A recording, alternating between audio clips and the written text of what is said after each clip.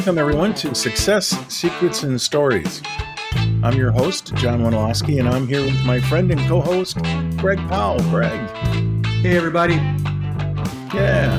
So today, we're going to be talking about a new subject, and it is the fourth subject of 5 on ladders, different ladders of responsibility. And today, we're going to be talking about the achievement level. And I'm really a fan of the achievement level because that's one of the things that I think really struck me when I took the class with Dr. Durst. What was important is we were pushing to try to be better. And when I came into the class, I had that A-type personality, and it kind of fell right into the description of achiever. And of course, whenever you're going in for a course, you want to try to get ahead. Achievers are trying to get all the answers. And I read ahead in the text before I came to the meeting and said, I fit that category of achiever, and was pretty surprised on what I learned as the course of the day went on. So let's begin. Now, the first element we're going to talk about is emotional responses. And the things that are associated with the achievement levels are, interesting enough, a sense of futility, harried or impatient, hyper-emotional, can be aggressive, dissatisfaction with performance. It's usually that driving force that you want to do better and you want to do more and you want to have that opportunity for advancement. And those things kind of migrate into things like being aggressive or being hyper-emotional. The one category that we talk about in terms of activity involvements, which is his next description, it's frenzied, or there's very, short activities, quick activities, those simple kind of returns on investment. I'm instead of picking the hard things on my list to do, I'm going to take the easy ones because I get that sense of satisfaction and completion. The importance of goals and deadlines really do affect the people who are at the achievement level because, the more you get to prove to your boss that you're better than the others, that does affect how people act and how they interact. Relationships is the other piece. And I think, Greg, you can talk about a little bit about how that relationship element of it, the need of intimacy, the esteem of others, especially the esteem of others, how people who are in this category are always looking for approval. They are, John. They're looking for approval. They're looking for acceptance. It's really, really important to them to feel valued and needed. And so they have a heightened desire for that achievement piece in the relationship scenario. And they're competitive. They try to be positive in the competitiveness, but I always find it interesting in work-related activities that they're measuring themselves against others. I did more than you did. You didn't know that you were in a race, but the people who are in this category are, and they're looking for competition, unfortunately. They bring that sports competitiveness into the office, into the workplace. Yeah.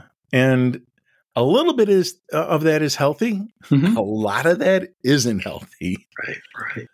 And the physical state in terms of how people react in terms of, if I personally found myself when I was in stress, sometimes eating too much because, food's my friend and I have stress. And so I'm going for the food side of it. Some people avoid food and practically starve themselves. It's all stress related.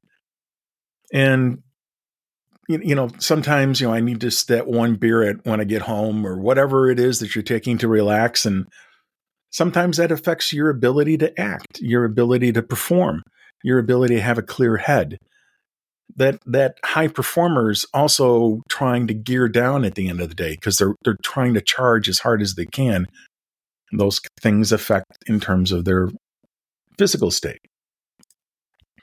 So the achievement level, so after the activities, in addition to those external dictates that they want to gain acceptance and they're going to strive to achieve or find some order and approval in a process, the achievement level individuals look for accomplishments and ways to establish self-worth.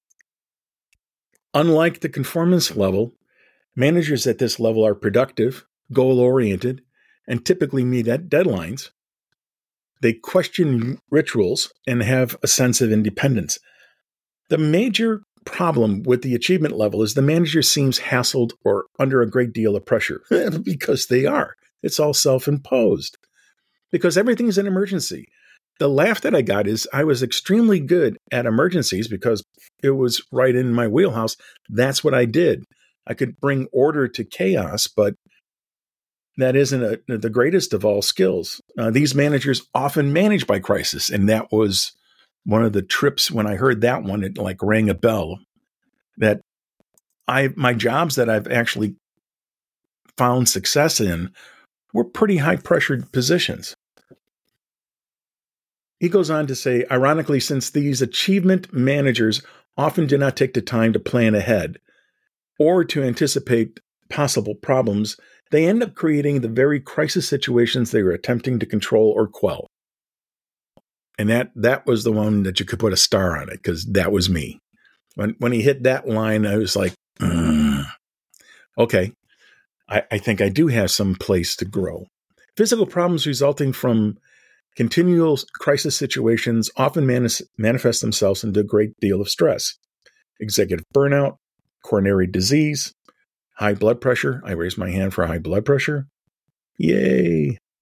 And all those things kind of compound your ability to try to act, perform, work.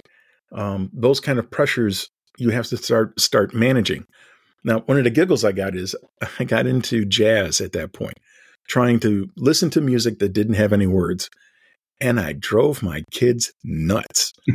Every time they hear the call letters of WNUA, they would just start to freak out.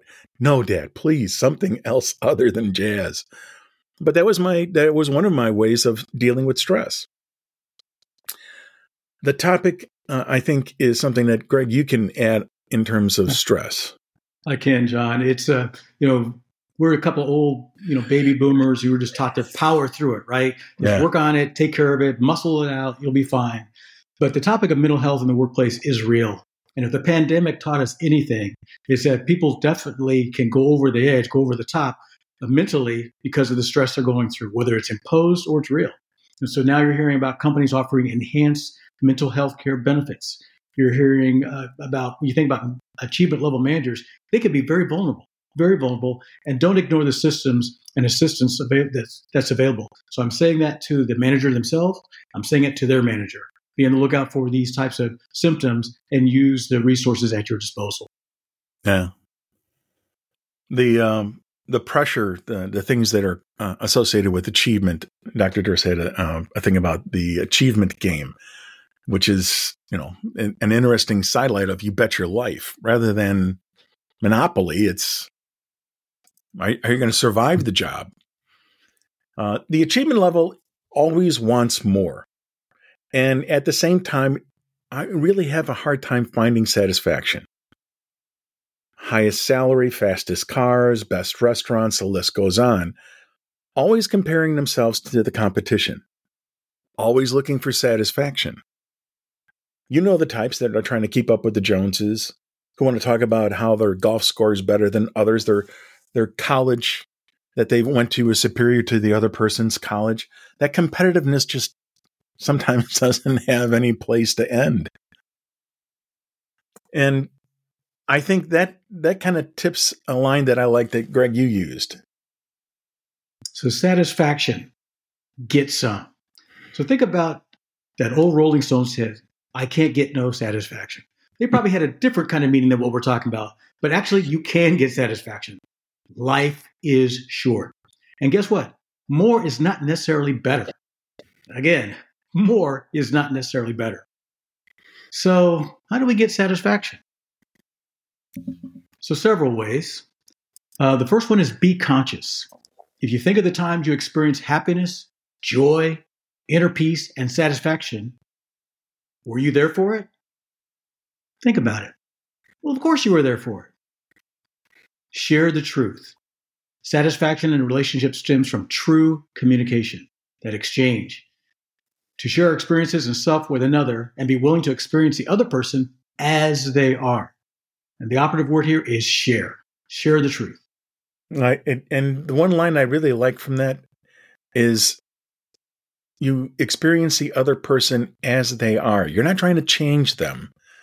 Overachievers are trying to manipulate the processes, and that's where they usually get themselves stuck as they are.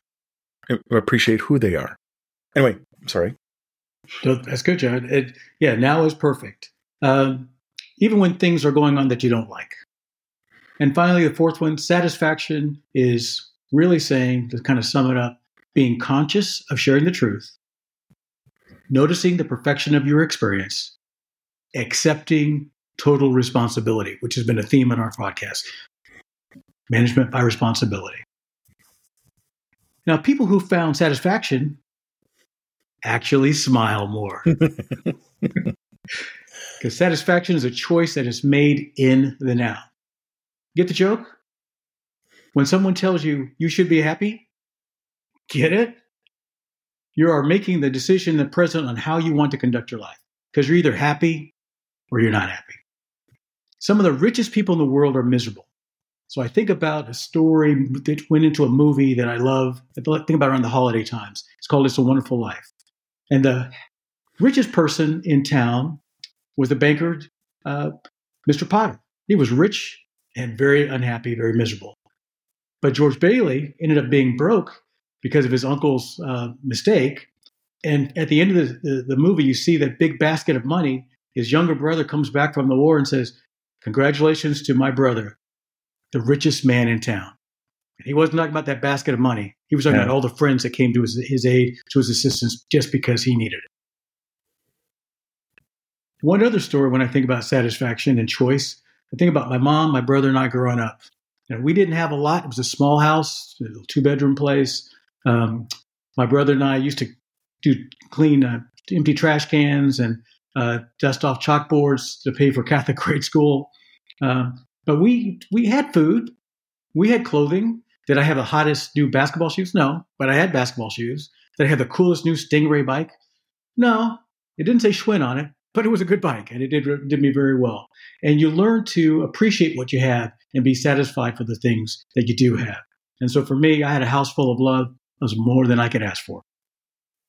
And I think your mom's profession helped in terms of how you see people and how you act with people. Maybe you can talk about that and how it formalized how you conduct yourself and how you find achievement, how she defined achievement.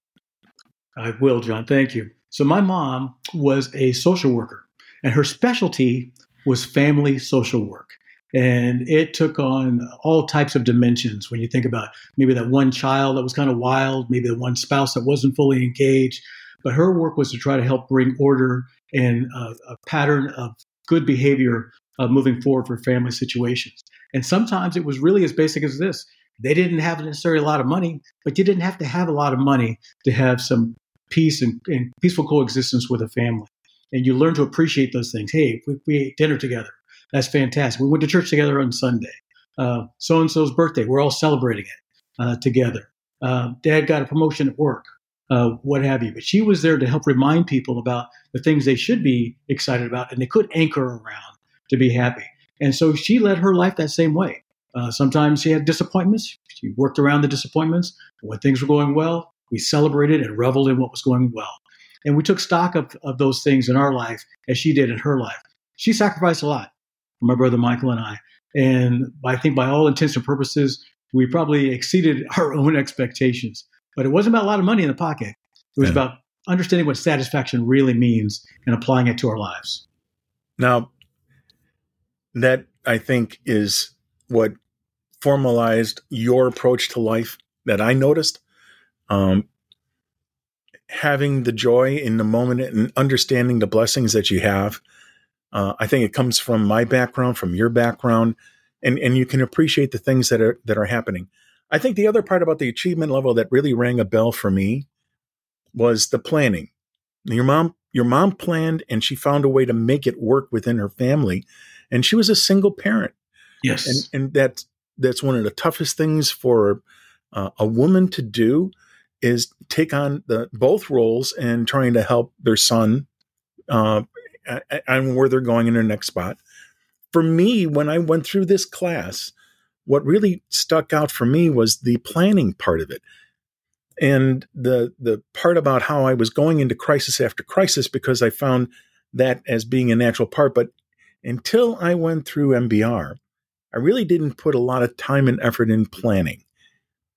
And I think that's the magic dust of what we're talking about, and especially how it applies into the next step when we're talking about the responsible level. Planning and setting goals are something that you're supposed to be doing every year, every other year at minimum, so that not only do you do the planning and the goal setting for your job, and this is the part that Dr. Durst really made a point, it's for your life, for the things that you're trying to accomplish in your life, the goals that you're trying to get to that end. One of the wonderful lines that he used was, don't wake up 5 years from now, or worse, 10 or 15 years from now and say, where did the time go? I had such ambitions. If you're not working the plan, if you're not setting goals, then you're just going to experience life, and it's all going to be an accident. Your mom had a purpose, and she taught you goal setting from the beginning. And it wasn't so much the best, but it was what was competent and capable and met the requirements. Yeah. It was what I needed. Right. You didn't have to have the best. It wasn't a Cadillac. It was a car. It wasn't Michael Jordan's. It was shoes. Those things, I think, are important for not only a business mentality, but a personal mentality, and to enjoy the things that you have. Make realistic goals on where you're going. The whole part of the A personality that I was taught when I first went into management, they talked about the A personality, the B personality, and the C personality. Does it ring a bell? Absolutely. A, B, right. and C styles. Yes. Right. So the A style was, the achievement level, and man, this is where you want to go, and fast, hurry. And the truth is, you need people in each one of those categories. You need somebody that is going to do the job, that finds the joy in the job.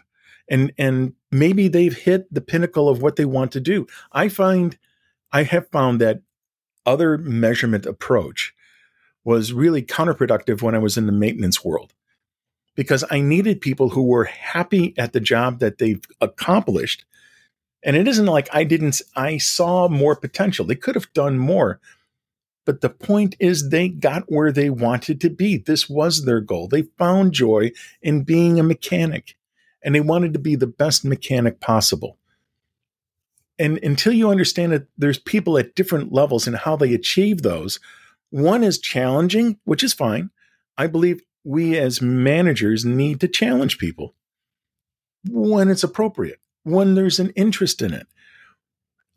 One of my fears is trying to promote and not have something to advance the person in. And they'll say, well, I don't see what you see in me, but more so I don't see how I can see that advancement. And, there's this wide opening moment when you look them in the eye and say, maybe it's not here. Maybe it's in another company, but I'm still here to help you make that transition to your next level. And there's like that mind opening of, what? You mean somewhere else? You've experienced that, where you've told people to try to improve on their career, even though maybe the company that you're working for now is not the one you're going to end up with. You're not going to retire with. I mean, we've had companies fall out from underneath us as we were working. Yes. And I think your one story there, you're talking about how you were training yourself to prepare for the next level. And when you had that phone call, maybe you can talk about that. Sure, John. Yeah, I was a manager in human resources. My goal was to hit that next level of responsibility and accountability at the director level. And I had a sheet that I wrote down what the competencies were for that next level, and what was I doing to check mark and close that gap from the manager to director. And for all intents and purposes, from my manager, I was doing fine. And then what happened? My company was purchased by a bigger company. Oh, yeah. Well, you've been through that, right? And they moved from the Midwest to the Northeast, and that wasn't part of my plan. to make that geographical move. But because I had been working on that plan, closing those competencies, had a goal in mind, I was hired by a local company in Chicago for a director level position. And there's no question in my mind, I was getting myself prepared for the job. I wish it would have happened at my old company, but the old company's gone. I still want that level of responsibility and accountability. I put the plan in action. Had a couple of good breaks come my way, as we all do. And voila, I became a director of human resources. But what's the line that they use in sports? You're lucky if you're prepared. Yeah, they used to say luck. The definition of luck is where opportunity and preparedness meet. Yeah, exactly. So a lot of what the achievement level gives you, that the responsibility level in this regard is basically agreeing with it, but asking you to have a wider sense of view, that you're not looking at a very small opportunity. It's not just work. It isn't that next paycheck. It's what are you going to do with your life? How are you trying to gear yourself going forward? And I'm looking forward to our next podcast. So, Greg, what are we talking about next time? So, John, we're going to continue with the discussion of the 5 levels of responsibility, but focusing on responsibility level. There you go. So we're going to be wrapping up the ladders. And if you like what you've heard, my book that I based our podcast on is available on Amazon.com and Lulu.com. It's Building Your Leadership Toolbox. Success Secrets and Stories podcast is on what you're listening to and other formats. Thank you. Dr. Durst's books and his MBR program is available on www.successgrowthacademy.com. And the music is brought to you by my grandson. So, thanks, Greg. Thanks, John. As always. Next time. Next time.